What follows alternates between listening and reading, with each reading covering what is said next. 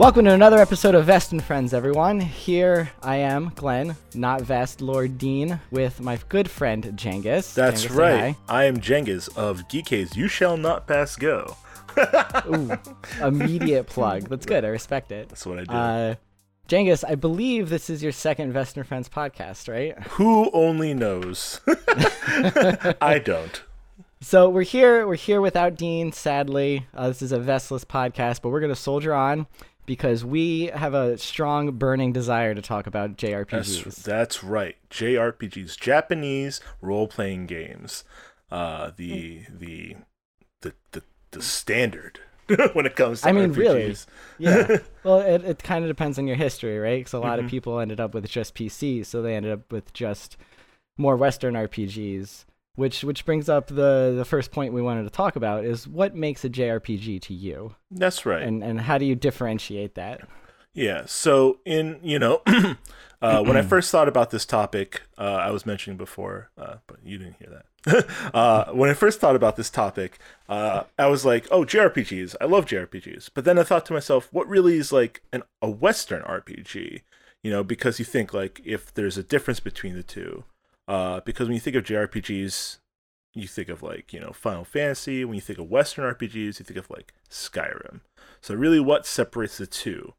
I feel like honestly, like when it comes to a JRPG, like the first thing I think of is turn-based battles, Yes.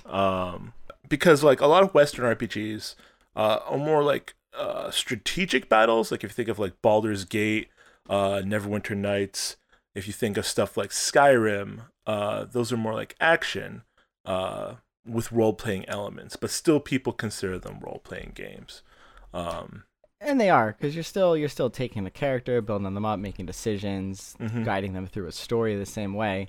But I think with a JRPG, especially as you look further back to the more traditional, the things that more started the genre, like the Final Fantasies, and much more of a linear story, I think, or a linear kind of way of progressing through the story. Because, like I said, in a Baldur's Gate or something, you will make more choices or have like dialogue options and kind of move through things differently. And I guess it's more because it's based out of Dungeons and Dragons and kind of inspired by that, which is much more freeform. But you got to think also, a traditional JRPGs, like in the beginning, are also very much based on Dungeons and Dragons, because they still got like, I mean, I guess the system itself is more, when it comes to Western, when you come to like armor class and all that, but at least like, role playing, role-playing is definitely, I've lost the train. Role-playing is weird because now everything has role-playing elements in it. So it's what used to be just, okay, you have stats and you gain levels and you equip different pieces of armor. Every game in the world has that. Borderlands is not a role-playing game. Maybe it's an action role-playing game if you want to start stretching genres. But it has those things that made up the basic, like Final Fantasy 1 formula of you get some stats, you get new equipment, you stop in towns to buy stuff from shops to progress better. So it's cool as a fan of older JRPGs, older for me being like the SNES ones, the SNES glory days of JRPGs, to kind of watch those elements of the genre kind of spread out and just be captured in all of these different things and watered down in some cases and made miserable and terrible, but okay. I love JRPGs. Me too. I don't love everything being a JRPG or everything having JRPG elements. Yeah. Like leveling in Call of Duty, not for me. I mean, that's part of, I think, what makes going to a kind of like it's what really makes a JRPG kind of like what it is. Because if you think about it, like you've got the grinding aspect is what kind of makes them kind of addictive, right? Because you want to continuously gain in power. You want to get that next spell. You want to get that next, you want to be able to equip this item that may require a higher level. And that's that's kind of like the for lack of a better word, you get that like weird little brain endorphin rush when you get those levels. And I think that's kind of like, that's something I feel like game developers have really like taken and ran away with when it comes to a lot of like modern progression systems. You start to like really see that is where people are like, hey, people like it when they get new things, and every time they get a new thing, it feels good. Like they keep there's nothing quite like the endorphin rush that the World of Warcraft That's like right. just releases still in my brain. I have like, you know what's funny, that I get that similar feeling whenever I play like a Final Fantasy and I get like the da na na na na na na na, like the first couple, maybe not the latter couple because you've heard it a million times. But like really the first couple, you definitely get that sensation of being like, yeah, I did it. Yeah. and there's also a length aspect to a lot of JRPGs. Like it's if I'm sitting down to pick up a new JRPG and I don't know anything about it, I'm expecting at least a 40-hour game. Yeah. Most likely way longer. Would you consider a JRPG to be more narrative heavy than a Western RPG? I guess it's more of a story, not so much a story that you're shaping, but a story that you're a part of. Would you say that's kind of like a good delineation between the two? I think I agree with you as long as we stick to traditional. As long as we agree that like we're not saying that Western like Baldur's Gate has a story, Planescape Torment has a story. And I admit I'm at a little bit of a disadvantage here because I haven't played through those.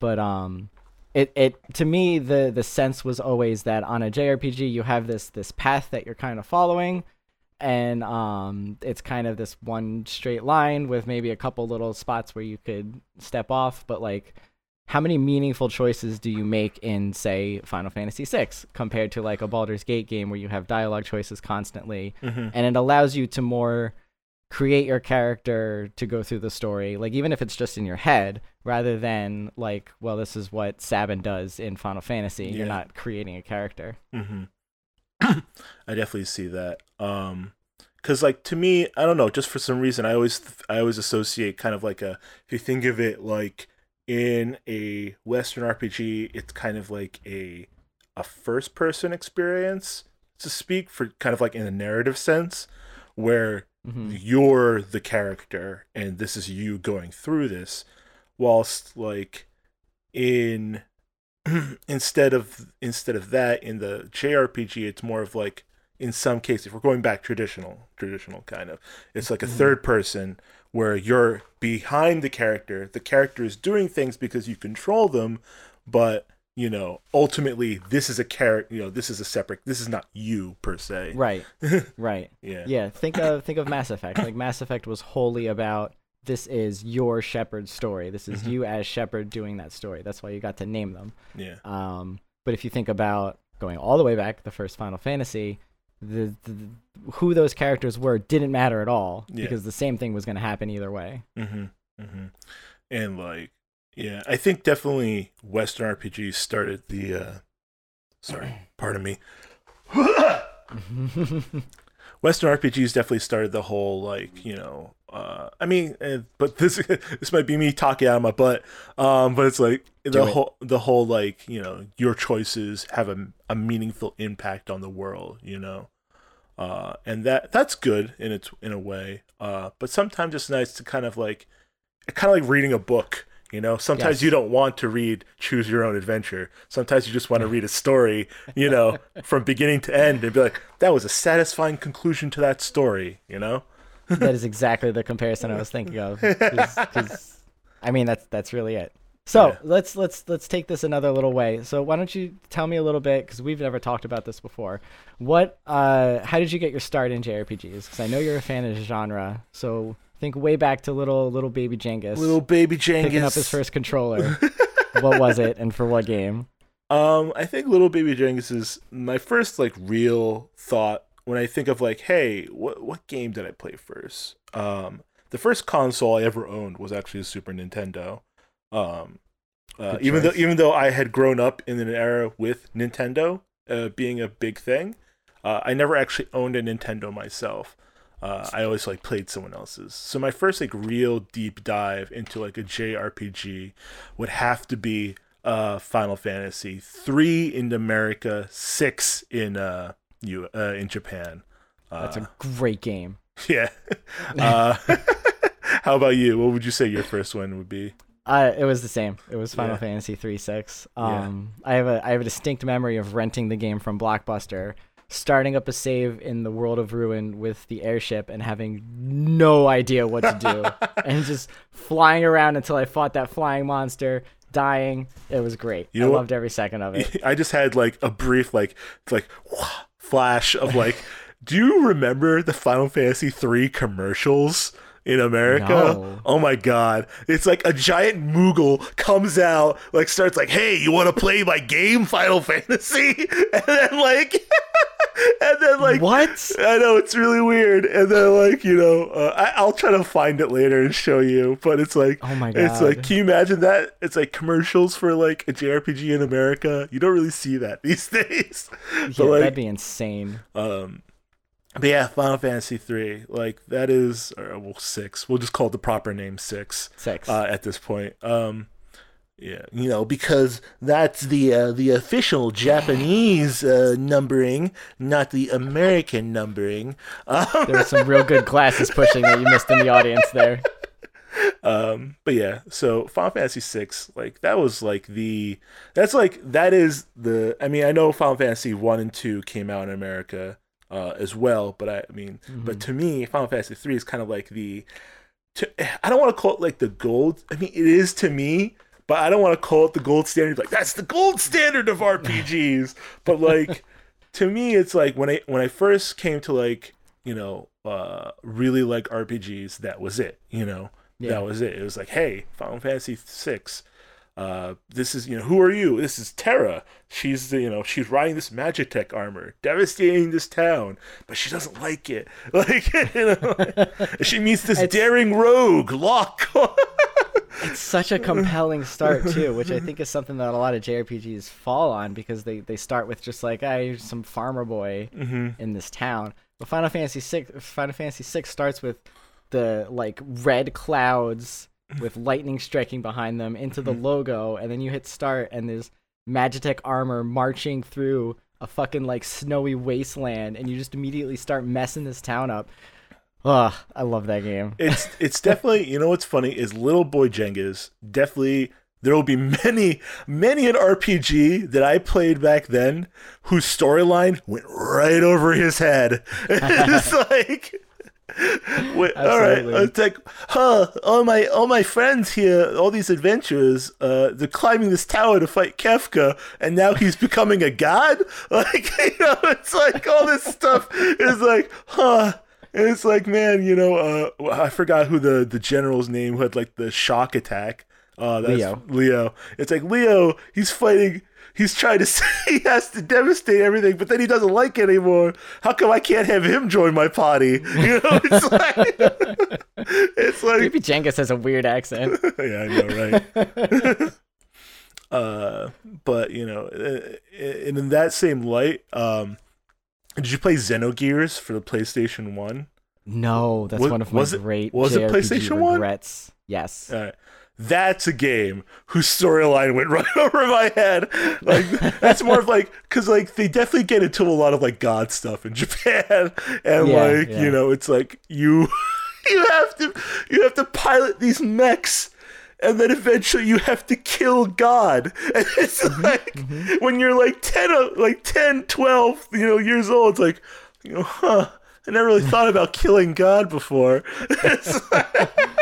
It certainly is something to think about. But like, I mean, I've always been a fan of JRPGs. I mean, because like, I think like, because of the consoles that they were, Nintendo, Super Nintendo, they were Japanese consoles, so obviously the games that we'd get would be Japanese games, so we'd be rife with them, like Secret of Mana, was it Secrets Chrono of Trigger? Chrono Trigger, like all these amazing games that would kind of like, those kinds of games I feel like would shape, it would really shape kind of like where that that genre of gaming goes.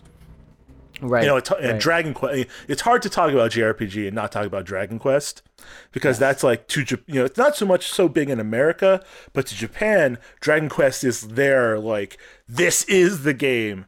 You know, like every time you talk about an RPG, like anytime you have an RPG kind of like metaphor in like a Japanese game, it's always a metaphor to Dragon Quest. You know. Right. Yeah, they even talk about like spells in Dragon Quest and be like, oh, it makes sense because it's part of our, it's part of our culture. Right. You know. I mean, those are the games that, I don't know if this was true or not, but at least you would hear that people would just take, like, everything would just close. It would be a national holiday when that game was released because that many people would just call out of work anyway or skip school anyway. Mm-hmm. And it's like that. Crazy. It is crazy, and that's the power. But that's also like another thing where it's like, but I feel like, that's another thing where it's like it's not 100%, because I don't think, that's not true. The later Dragon Quests, I mean, but that's the same thing with Final Fantasy. The first Final Fantasy didn't really have like you had a story. There was a story there. I know there's a story there. Even though it didn't feel like it at times, there was a story there. Dragon Quest had a very bare bones story, but I think like back then it was enough because everything was so the expectation was so much more on you filling in the blanks. Mm-hmm. But even like it was easier to have the game rely on the mechanics because the mechanics hadn't been done to death yet. Yeah. So just having a story that was like, the princess has been kidnapped by a dragon. Go get stronger and then save her. Go. Yeah, that was okay back then. Mm-hmm. But now everything is so deep. So crazy. So JRPGs, like we said before, the progression system is kind of one of the more important things because you want that carrot on a stick kind of feel good moment. And they have a lot of different progression systems across a lot of different JRPGs. What are some of the ones that stand out the most to you as like progression systems that you've enjoyed or that you found most interesting? I mean, like, when I dabbled in like whatever game development I did in my own, like I like even then I was still very fond of like, this is, you level up your character, and as your character levels up, they learn different things. Like at level 10, you get shock. At level 12, you get like shaka. Like, it's Zio. Just, Zio. But like that kind of like, I'm a big fan of that traditional kind of like leveling scheme. Okay. I like so not a lot of customizability. I mean, that's the thing. Like nowadays, I'm more. I mean, it's hard for me to say because if I would say like if I really, what I really like, is normal leveling. But I also like, I'm a huge fan of customization too. Like customization is my thing. So like when I think of like games like that have like a job system, I like those games a lot too. I like everything. That's why I'm the Omni Geek. I mean, it's just like I can't not like everything, but like, I do like job systems. Games that have job systems are always like really job systems with visual differences between the jobs. Like those are like top notch for me. Wait, what game has a job system that doesn't have a visual difference between the jobs? I'm trying to remember. Like, there's like some where like the main character will change jobs. I forgot which one, but like he doesn't like it's still the main character. Wasn't Final Fantasy Tactics like it's that? It's tactics. Yeah. It's exactly tactics. I was like, come on, Ramza, you're a monk now. Like, look a little bit more monkey, Like, that's a different class. Final Fantasy V, I think, was the first time that job system really like took off, and I love that game. I adore that game, and I also adore the 4-job fiesta that came out of it from people limiting themselves to 1 job per crystal. Yeah. That's I've never heard of that. What is that? 4-job fiesta. So Final Fantasy V, you get jobs in kind of like 4 groups because they're based on 4 crystals. So people have made a challenge run, and I think they also stream it out for a charity. I was not prepared to talk about this, so I don't know the name of the charity. But you will tweet at a Gilgamesh bot on Twitter saying that you want to be in the fiesta, and he'll tweet out the 4 jobs that you're allowed to use. So then you're only allowed to use those 4 jobs and 1 character of each job once you get the job. Wow. So it's interesting. It puts a different twist on the game because you could get something terrible like Berserker or something you never use like Hunter and have to play the game completely differently. It also works a lot better in that game because unlike most games, bosses will be vulnerable to like status effects or different things like that, which drastically can change how you play compared to something where like it's a boss. Of course, he's immune to sleep. Yeah, it's true. Why would a boss be sleeping on the job? That's really cool. I think there's like also a lot of like interesting speed, like I know like challenge runs right for that for RPGs like that, like keep your first item like weapon or something and like beat the game with only that, or like I'm sure there's a lot like that. That's cool. Or even people do like low level challenge runs, which I think is insane. But the fact that like somebody will run through Super Mario RPG and use the lucky egg and fail the game every single time to never gain a level. I'm glad they have fun with it. Yeah, they're crazy. I mean, a game that really took that and kind of like turned it into like an ending was Chrono Trigger for sure. Right. Because you can confront Lavos like in the very like very early on, and you could win if you really tried hard enough. Like, but like that's cool. I like when games do that. But that's like similar to your conversation in the last podcast, Breath of the Wild. You can go fight Ganon like super early in the game.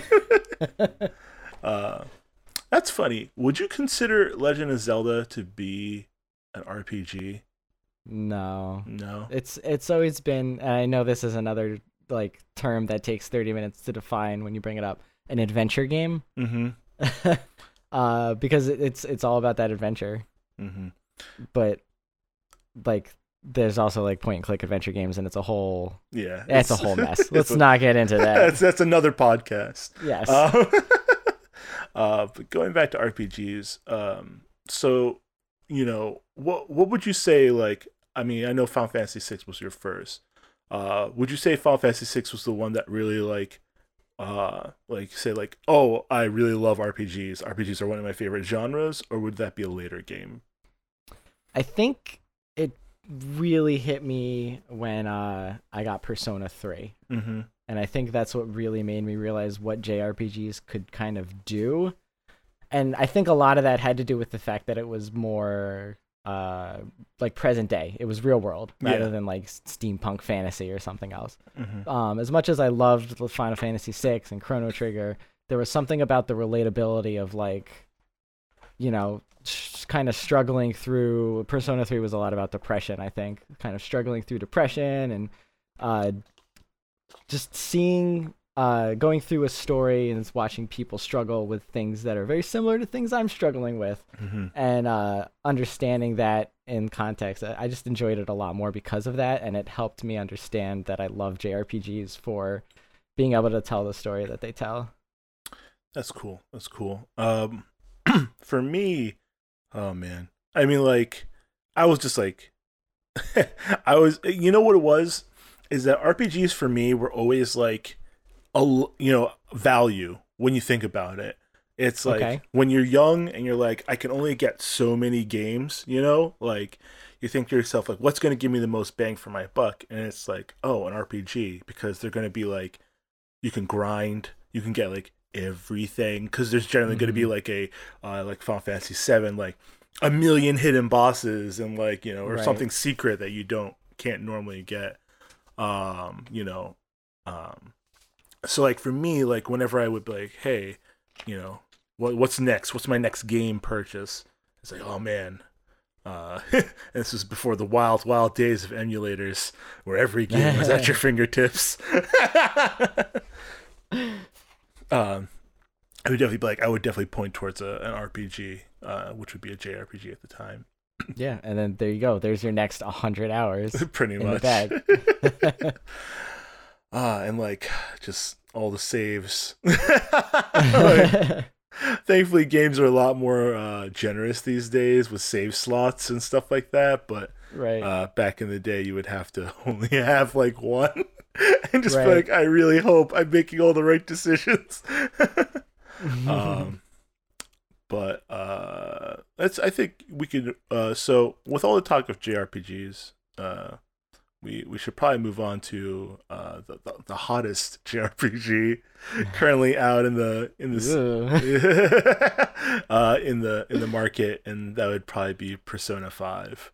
Oh my god, it's so good. It's so good. But before we go into Persona 5, you said your first Persona game was Persona 3? Yes. Yes. Yep. Picked up Persona 3 completely on a whim. Hadn't heard anything about it and fell in love with the idea of it. And then Persona 4 was amazing, as anybody who follows Persona at all knows. If you like Persona, play Persona 4, please. And Persona 4 was just so bright and happy. You know what's funny is that when I first I'm trying to remember when I first came upon Persona as like, oh, this is a game. I think it wasn't any of the Shin Megami Tensei ones. I think the first one that I'm really like, hey, I really realized, yeah, that was bad. Would more than likely be the Persona that came out for PlayStation, I believe. I remember a friend of mine. No, I don't want Persona Wikipedia. Persona 2 Innocent Sin, perhaps? It might be or that Eternal one. Punishment. I think they had like a Pokemon Red Blue thing going on. I remember it was Eternal Punishment. Now I remember because I remember the box art very clearly. I would I remember I didn't own it myself, but a friend of mine did, and he was like, "Oh yeah, it's this game where like you summon these like monsters and like they give you special abilities," and I'm like, "Oh, that's interesting," but like my PlayStation was like it never really like stuck out to me like, hey, like I feel like at the time it was too much for what my gaming taste at the time. So I was like, oh, this is weird, and like there's a lot of like weird stories about this, and like I think the graphics kind of turned me off as well, but then I came back with Persona. I didn't play Persona. Well, I played a little bit of Persona 3, but I really got into Persona 4 when Persona 4 Golden came out. Because I was like, oh, this is perfect. I have it portable, and I can play it wherever I want. It's like, so that really blew up for me. And then of course, Persona 5. Yes. Because like, hey, it's a lot going on there. But what would you say separates Persona from? I mean, we talked about it a little bit before. What would you say separates Persona from like other RPGs? I think it's the fact that they have it.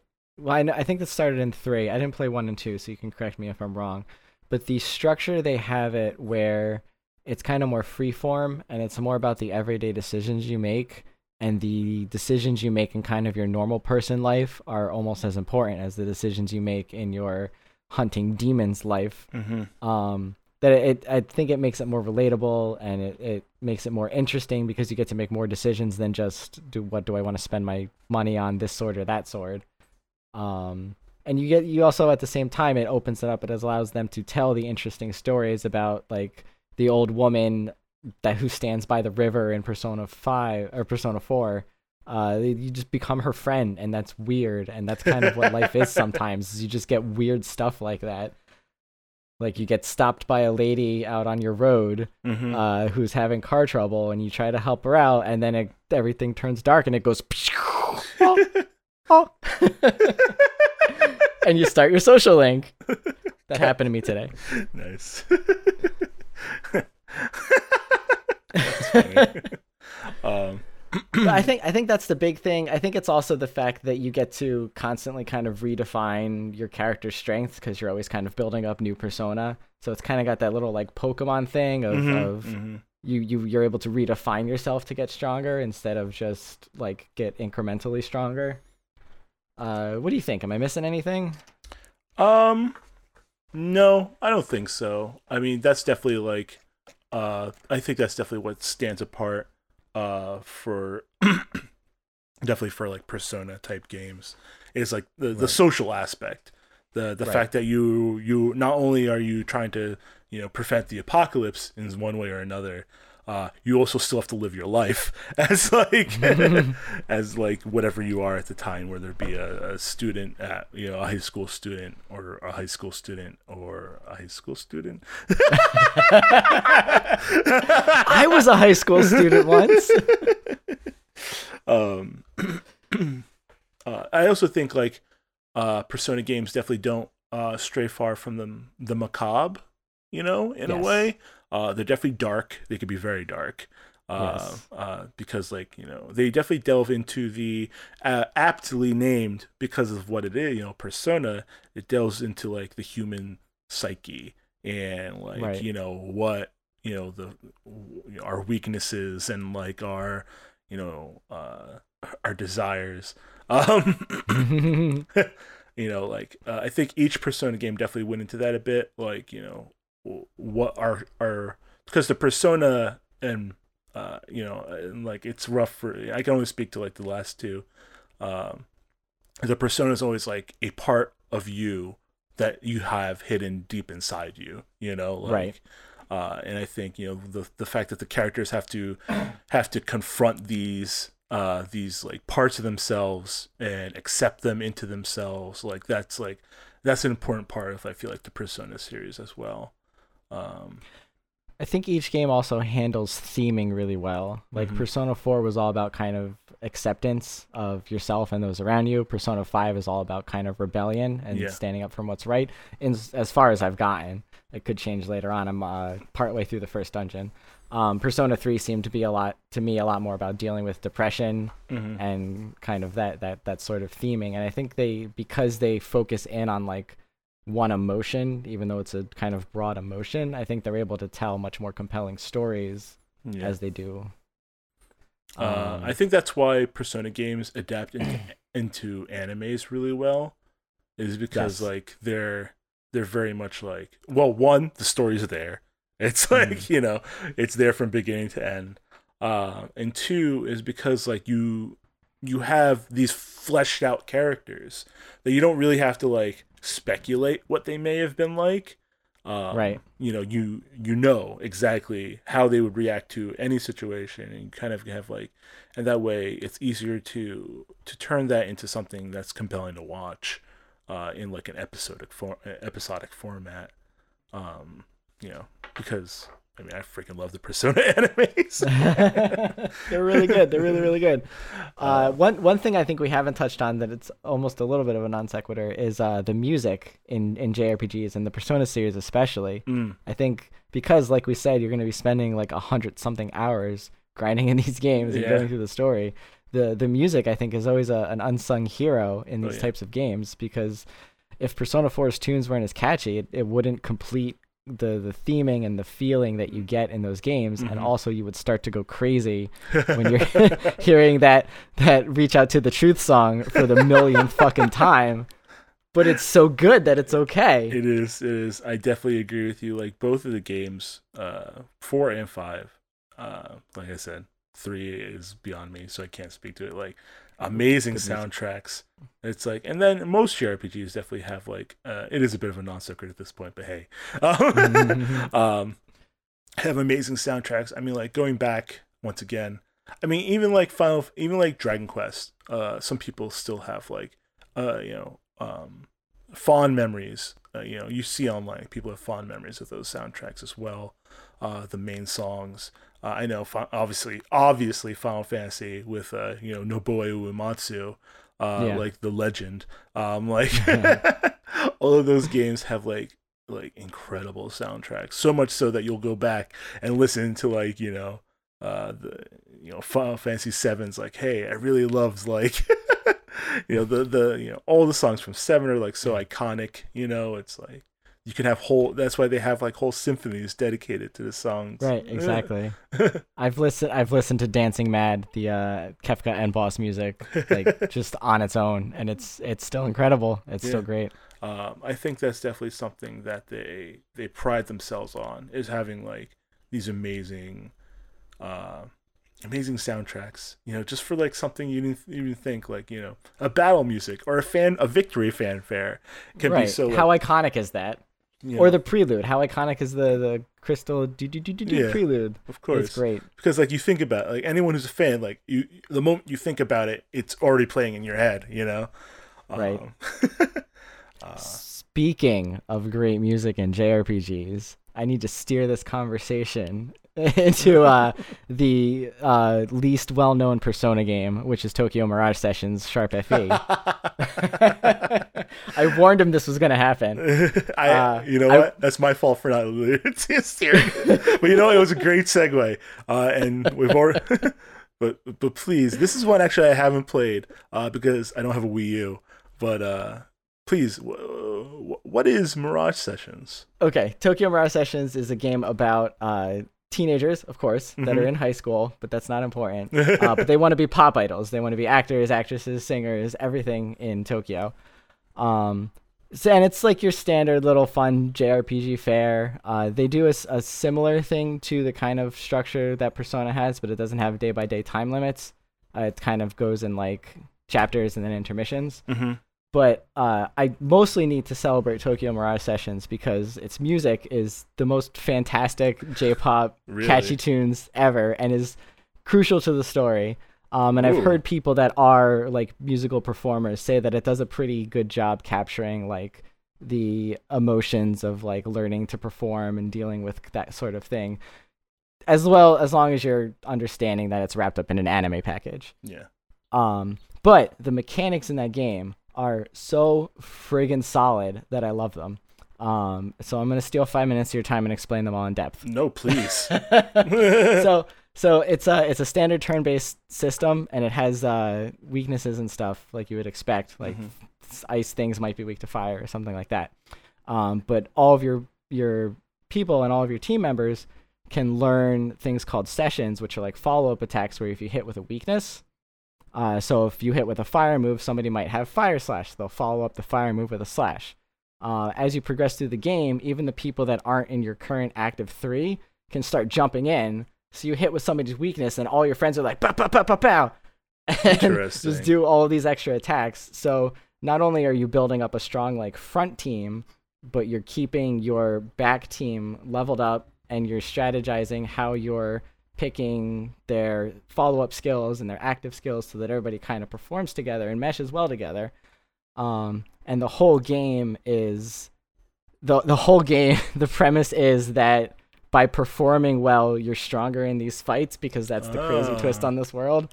So like all of the stuff is like music and stuff. Cool. So, but sometimes you run into a situation where an enemy might not be weak to a move that you have, but you can learn a thing called an ad-lib performance, which is kind of like a skill crit. So sometimes you're like, all right, cast this ice spell, and then the game like zooms in on the character's face, and it's like ad-lib performance, and she just starts singing a song and like changes costume and marches out on stage, and it feels great. It's so silly and cheesy, but it feels great. That's awesome. And then they always follow up from the ad-lib performances, and even 60 hours into the game, on the last boss, we'd still be like, yes, skill crit. I have a question because like yes. I read a bit about the game because I couldn't play it. It's based on Fire Emblem as well, right? Isn't it the crossover kind of? The connection's kind of weak. Okay. So you team up with Fire Emblem characters, and throughout the whole game, that's kind of it. Is like you're hanging out with these like Fire Emblem characters that are possessing you, and you're fighting together, and they turn into your weapons that you use. And it teaches them to turn into different weapons, and that's how you progress. So, and they're also your partners. But it's not until, spoilers for Tokyo Mirage Sessions, it's not until chapter 6 that you go into a Fire Emblem world and really learn that you're kind of playing the sequel to the first Fire Emblem game, is my understanding. What? Because I guess in the first Fire Emblem game, you killed this guy named Garnif because he summoned a Shadow Dragon, and then in Tokyo Mirage Sessions, he's doing it again. Oh, God damn you, Garnif. What? So is there? Sorry, just because I'm curious about the game. This is authentic curiosity. I also read like there's like a job change system for each persona, kind of, or is that kind of like a little bit? It doesn't affect as much as I would hope it does.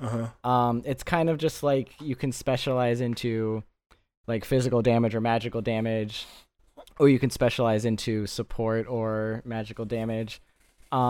And I think it does that by allowing you to unlock different weapons. But really, it's just about how cool everyone looks. Oh, of course. Because the effect is minimal, I think. I don't know. That's one I hope they re-release, or if they at least make it like Virtual Console, because I would love to play that game, and I don't want to really go buy a Wii U just to play that game. It was great. It was great. Oh my God. And like I have to keep praising it for that like great twist on JRPG mechanics, because so often you have like your main 3 or your main 4, and those are the ones you love, and those are the ones you level up. So everyone's kind of stuck in the back doing nothing. But by like making the people in the back important because they have follow-up attacks, and by allowing you to switch instantly during battle without it costing a turn, it really helps you build up everyone together, and you like everyone all the same instead of playing favorites. What, you mean I can't just keep using Cloud or Cloud, Tifa, and someone Cloud, else? Tifa, Sid. Cloud, Yes. Tifa, Sid is the team. Or I guess for 6, it was for me it was probably Locke, Terra, Sabin, and I think it was 4 for 6, right? Oh, I forgot who my 4th one always was, but I love Sabin. I love Locke and Terra. I think everyone loves Sabin because he held up a friggin' building. He suplexed what a train. badass. He suplexed the train. He had that great line, do you think something as weak as the end of the world is going to do me in? Such a good game. That needs a remake. It needs like a full... Yes. Oh my God, I would die. Like, I would literally die if that were to happen. Don't die, then you can't play it. I know. But going back, so just going back to Persona 5. Yes, please. So what are your thoughts so far? I'm pretty deep. I'm in July. Oh God. Okay. Yeah. That's something we failed to mention about Persona games, is that generally it's a calendar based kind of thing. Generally like a whole year, roughly. The game starts in April. Persona 5. So the fact that I'm 3 months in, May, June, July, yeah, it's a lot of progress. But you know what? So what are your thoughts? Because my thoughts will be spoilery. Okay, I have gotten, I guess, most of the way through the first dungeon, for reference sake. Probably spoilers for Persona 5. Oh yes, going forward, there might be some spoilers for Persona 5. We won't go too deep, but because we don't want to get copyright strikes. But minor spoilers. So we dropped off the first calling card in the first dungeon, and we're about to go deal with that. So let me tell you, it was very hard to pull away from that to come talk to you about the game, but here I am. But the game oozes style. Like everything about that game looks and feels amazing. Even just down to him putting his hand up and smacking the screen when you go into the menu. Yeah, is just absolutely incredible, and I love it. The game is great. The battles are super fast, which I think is important to me in a JRPG because they can take forever, and everything's great. I love it. I love it so much. Tell me your thoughts. Tell me all your thoughts. So, for me, like, the more I get into the game, the more I'm like, oh man, this is, the more I'm like, wow, I really love this game. Obviously, like, it's so interesting the way, like, it's like, because like you said, it's just the theme is rebellion. It's like, it's standing up for your own personal justice and, trying to right wrongs you see in life. And like, you could tell, like, every character, you'll see. But every character has some kind of like past or something that's just like that drives them to this point where they seek to change the world. Right. For the main character, he's been put through this he's in probation because he got accused of assaulting someone. He got sent to juvie, and it's like that's crazy, and like everyone treats him so like poorly, so you kind of get like that feeling from the beginning of like everyone's kind of against me kind of thing. And then you meet these people who become your friends, and like they're on your side, and you're like you want to do your best to like help them, and it kind of goes from there. And you hear the same stories about your other teammates. As you hear the whispers in the hall of everyone like, oh, that Sadamoko guy, he's an asshole, stay away from him. Yeah. Or oh, that Takamaka is like a high school bitch, like stay away from him. It's they go hard on the theme, and I think they do it really well. Mm-hmm. And they kind of let you see how other people can kind of take assumptions and run with it. Yeah. Even though it has nothing to do with reality. Mm-hmm. I also you'll see this. There's a lot. Look for the themes of. It's kind of obvious in some places, but look for the themes of like the 7 deadly sins. It'll become more apparent later on. But like, obviously, the first dungeon is based on lust. Right. But like, keep that in mind because it's not explicitly said. But just bear that in mind. But like the game, like you said, so stylistic, so amazing, so good. Like all the characters are so good. Like I'm sad that it's only like I don't have because you have a time limit, so to speak. Right. I'm sad that I don't get to spend more time to like really like be able to do everything. It's hard, but you have to because in the game you have to set what you want to do in like the morning and what you want to do in the night, and like time is very important, so you have to be very careful how you spend it. Right, so, it's a big part of the decision making process. Is do I hang out with this person today? Do I hang out with another person today? Do I go to the dungeon today to get stronger? Mm-hmm. Because that all takes time. It all takes time, like life. Life. But it's good. So I think, yeah. So given that you've played enough now, I feel. So we want to end this up with we want to try to make original characters of our own. If we're in Persona 5, we're going to go the ultimate fan route. It's like, what would be our Persona 5 OCs? I'll let you start first because mine's going to be a bit more lengthy. You can't see it at home, but Jengis has a reef of paper all filled out with notes. Yes, right. So how did you approach this, I think, is the question I want to ask. Because we talked about this in brief. So I think, so when I thought about this at first, it would be, who would I be? I wouldn't be obviously the main character because the main character is Joker. I wouldn't have the ability to change my personas like him. So I thought to myself, like, if I were just to be like one of the characters of the party, a confidant, what would be? So I started out. So this is like what what would be my mask motif? Mask and outfit motif. Because they're important. What would be my code name? Because they all have code names. What weapons would I use? Both melee weapon and range weapon. And what would be my persona? What? So what historical character would my persona be based off of? And what tarot would I be? Okay, you went a lot harder on this than I did. But I think that's to be expected. So I was thinking more along the lines of if I was a social link in the game, or if I wanted to create a social link in the game. And this might even be in there because now that I'm thinking about talking about it out loud, it seems very obvious.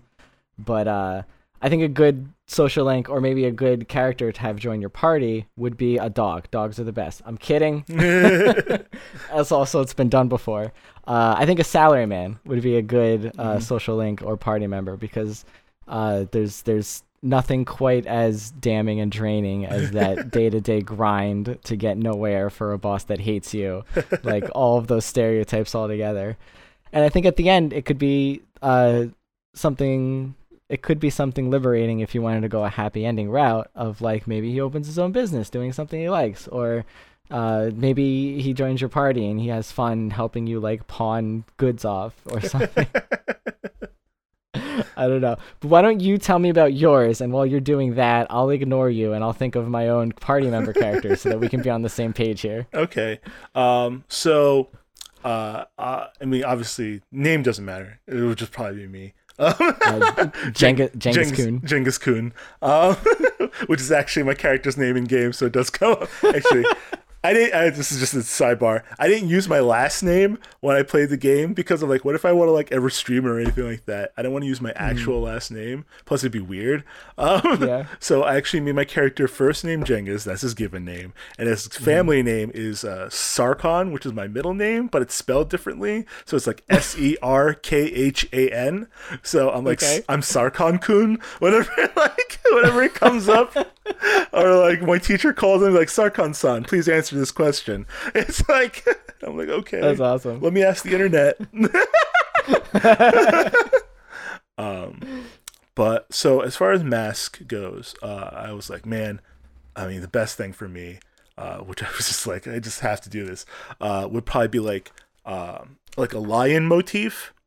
So like the mask would be kind of like you would have like the the lion kind of like feline face, similar to like On's, but instead of like cutting off at the end, it's kind of like it's more like kind of like spiky almost, but not really, like to kind of like kind of like that mane that comes off of a lion, you know?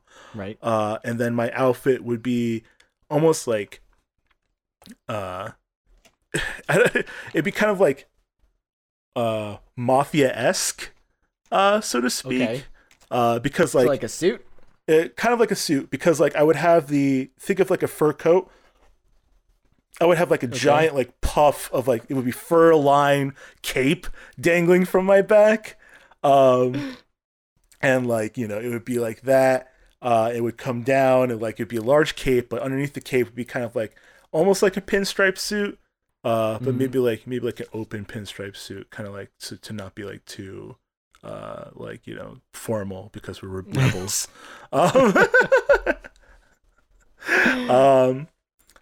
So that would probably be that. As far as weapon goes, I was thinking weapon was hard because I don't want to step on too many toes, because I would love to use a katana, but a character uses a katana. I'd love to use my fist, but a character uses their fist. So That's real trouble. It is real trouble. So it's hard to like really pick one. I think if I were to go to medieval weaponry, something cool would be like an axe. I think that would be pretty cool. And I haven't seen that yet. But like a large axe kind of thing. Kind of like maybe like a two-hander. So I would be kind of like the heavy, so to speak. So it would be like on my shoulder, like, it'd be like that kind of thing. And as far as like a weapon goes, just to like kind of go with that kind of like mafioso kind of motif, maybe like a Tommy gun. That'd be awesome. Because I haven't seen that yet, even though On uses kind of like a machine gun. Yeah. But like, something like that. As far as weapon goes. I would also try to like mix up the colors a little bit, because I don't want to be all black. Because like, you kind of want to step out, because actually I've noticed like everyone has like kind of like a monocolor theme. So like maybe black wouldn't be so bad, but as far as like the gloves go, they would have to be like something like maybe like silver gloves or something like that, because everyone has like different colored gloves. I mean, you'll see it, but like like the main character has like red gloves. But so that's that. I'm now trying to look up a list of Persona 3 characters, because there's a character in Persona 3 that I think you're describing. With like real long hair that kind of like poofs out around his shoulders, and he uses a big axe that he carries on his shoulder. Oh wow. I didn't even. That's entirely unintentional. As far as like a persona goes, so let me tell you about this persona. Okay. I was thinking to myself like, hey, what would be a great like persona? Because like all the main personas are based off of like historical figures. So you have like Lupin, you have Captain Kidd, you have Carmen. So it's like, what would be like? I'm like trying to think like what's historically like, large, intimidating kind of guy. I mean, like, I would probably just go with, like, my name, like, because, like, hey, why not? And make it, like, Genghis Khan, and, like, and, like, that would be something. Like, it would be, like, some kind of, like, crazy, like, interpretation and, like, overly stylized version of Genghis Khan. Of course. He'd have, like, axe hands. Yeah, or something like that, but then as far as like, so this is what I was mentioning before. It might be slightly spoilery, but it's a staple of other Persona games, is that when you reach the max confidant level or max level of a party member, they unlock their ultimate persona. Yes. So the ultimate personas, and this is a little bit of a spoiler, so I apologize, are based off of gods.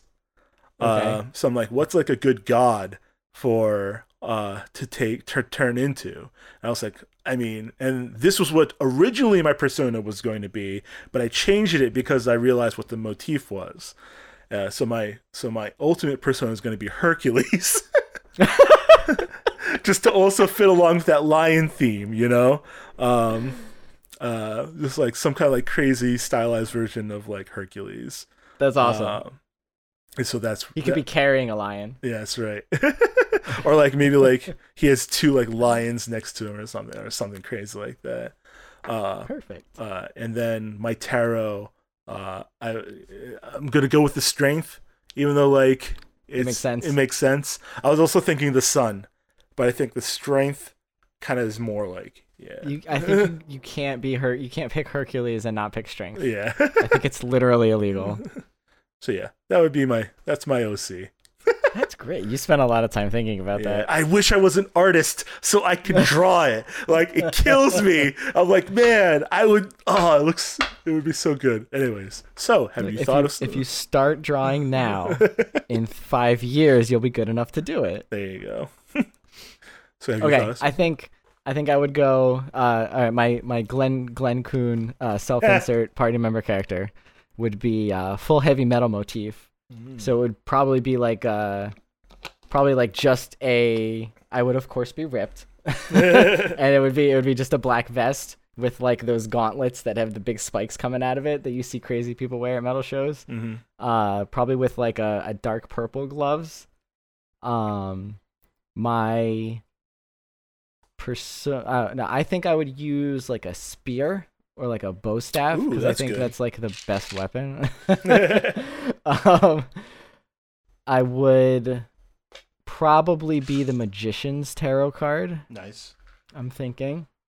My persona, since we're doing it this way, my first form would be Alexi Laiho, who is the guitarist vocalist from Children of Bodom, because he is like the quintessential like screaming heavy metal like fuck everything guy.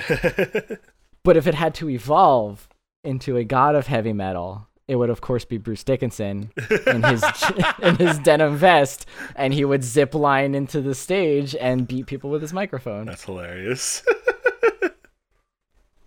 Yep, that's it. Nice. That's it. What would your social link arc be? Oh man. That's hard because like what would be like, what would he be rebelling against? I mean, like I think like it would be kind of like stereotypical like familial kind of stuff like that, like like you're going to inherit the family business kind of thing, to if you want to like that kind of like mobster kind of thing, like you're gonna inherit the family maybe like Yakuza. Ooh, that's cool. Ooh, like he's the son of a Yakuza boss, and like he's like, oh, I don't want to do this, he even though he's like a big intimidating looking guy, he's a softy at heart, like Also, he actually wants to do his stream on the internet. That's right. So like that's him rebelling against his family, kind of thing.